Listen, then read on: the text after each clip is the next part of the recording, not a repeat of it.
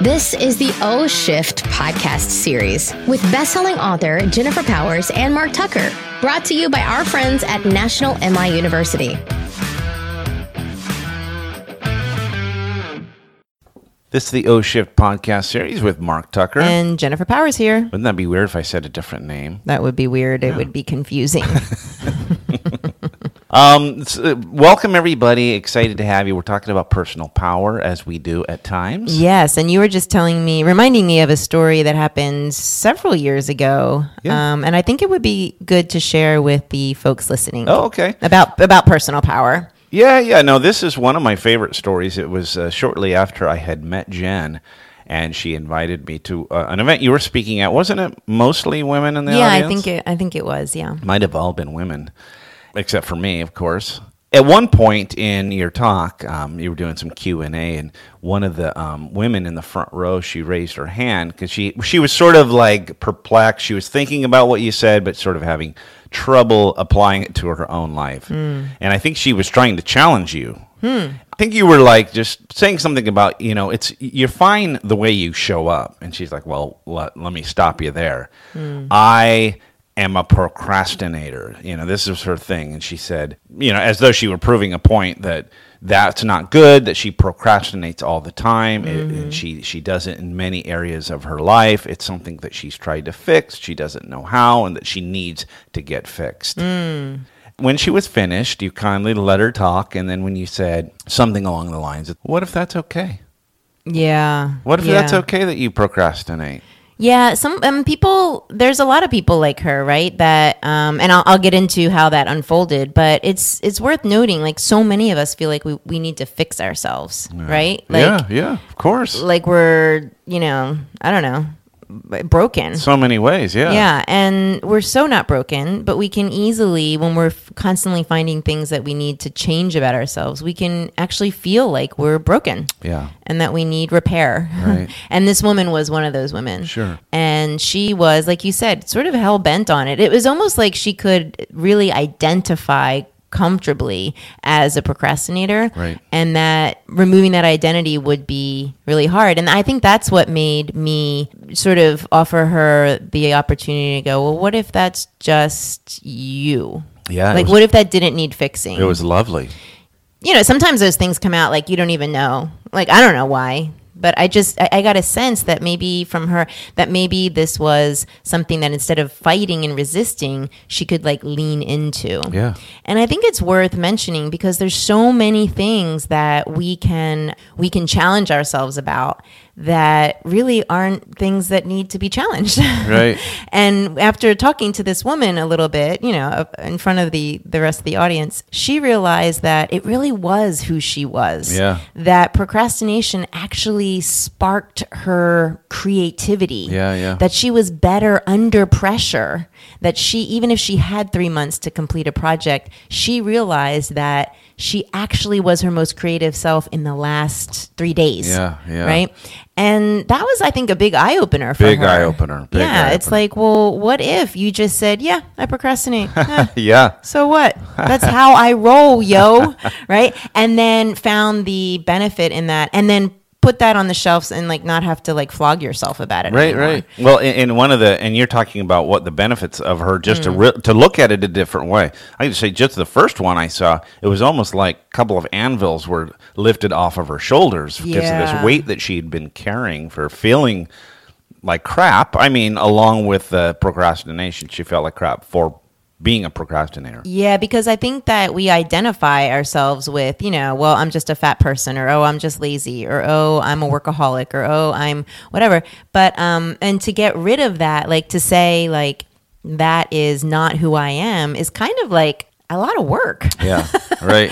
Right? And some things you do want to stop. Like if you're a smoker, maybe you don't want to be a smoker. Obviously, there's some things. But the opportunity here is to question, is the thing you're flogging yourself about, or the thing you really think is broken and you want to fix, is that something that needs fixing? Yeah. Or should you move on to the next thing? It's funny that, this episode isn't about procrastination, obviously. No. It's just an example. But I'll never forget when I was getting my teaching certificate, and I'm not a procrastinator. I remember the professor saying, How many of you, when you got something to do, you just get right to it Oh, and get yeah. it done? And I'm in the front row, of course, and I raise my hand because that's how I roll. I turn around to look at how many of us. I was the only one raising my hand. I swear to God, Nerd. I was just swear. What a nerd. And the point is, no, I am a nerd, of course, but the point is A cute nerd. that everybody procrastinates. And so the reason I bring that up, again, this is not about procrastination, Yeah. is that those things that you're beating yourself up about because you're not good enough, Yeah. that 98% of people are probably like you, or at least high enough to make Yeah. you go, maybe this isn't such a glaring deficiency. So many people think they're alone in their deficiencies. Right. And I know that through coaching and working with people. I'll tell someone, oh, you're so not alone. I hear this all the time. And they'll go, wait, what? Oh, wow. People, like other people deal with this? Oh, really? Like especially imposter syndrome Yeah. with women. Oh, what's that? Where there's mostly women, some men have it, where they feel like they haven't earned or they don't deserve to be where they are Yeah. in their career. In their or high in role, high position. I see. And they feel like they're in fear every day, like someone is going to find out that they do not deserve to be there. It's actually not funny. Yeah, like someone's going to discover them, Yeah, right? yeah, and terrifying. it's a true fear. And when I tell other women, before this came mainstream and had a name, I tell other women, there are a lot of women I work with and men Yeah. that have the same fear. The shock and awe is palpable. Yeah. Because, and I don't know what the value is there. To be honest, I think the value is just like you said, it neutralizes it. I always think knowing that other people are experiencing the same challenges that you are, the same fears about life, I always think it makes it easier. I think it takes the edge off because you do feel alone and you feel like you're faking it. Yeah. I can remember feeling like that as a teacher sometimes. There were areas where, as a social studies teacher, I was supposed to know so much stuff, but there was a couple areas that I knew if a kid asked me, I was in trouble. Yeah. Because I had weak spots. you know? Right. And imagine just saying, I'm not sure. I don't know. Yeah. I used to think saying I don't know was really powerless. Like you were powerful because Yeah. you knew things, right? Or like you're saying, you're powerful because you got things done, right? When before the last minute. And in all honesty, it's so much more powerful to say, I don't know. Right. Or, yeah, I am a procrastinator. Yeah. And I own that. Right. And I'm actually a highly functional adult.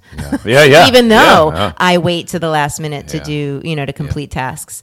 Like, really just sort of be objective. And if you can't be objective, then getting together with a coach or a friend or a mentor to help you see yourself in a more productive light is actually a real gift. It's the greatest gift you can give yourself. Do you think it would be worthwhile for our listeners to say, identify that area that you probably most beat yourself up about? Write down like 3 positive attributes of that. Do you think that would be worthwhile? Yeah, we do this in the flow exercise, don't we? do. Where, you look at an area of your life you want to change and, you wish it were different, but actually, how good is it? Yeah, and so writing down the benefits of being that way, even though every fiber of your being wishes that it wasn't Yeah. that way. Gives you something to build upon anyway. Yeah, it just shifts the perspective and puts you in a better light for yourself to see because that's what power is. That's where you get personal power, seeing yourself in a bright light as opposed to a dark hole. Right? Yeah, it's really a gift. Again, people, do this, don't do this. It's totally up to you. Absolutely. Yeah. Do it, don't do it, but know that you are, I say, perfect the way you are. Less flogging, more power. There's a motto. That's your motto for the day. Jen's going to go drink some coffee. All right, folks. I'm going to go try to love myself. You should do the same. Thanks again to our friends at National MI for sponsoring today's topic. If you're interested in learning more about National MI's mortgage insurance products and services and the webinars and courses they offer, please visit nationalmi.com/MIU. Also, to find out more about O-Shift and how you can get international speaker Jennifer Powers to keynote at your next event, visit oshift.com. We hope you join us again.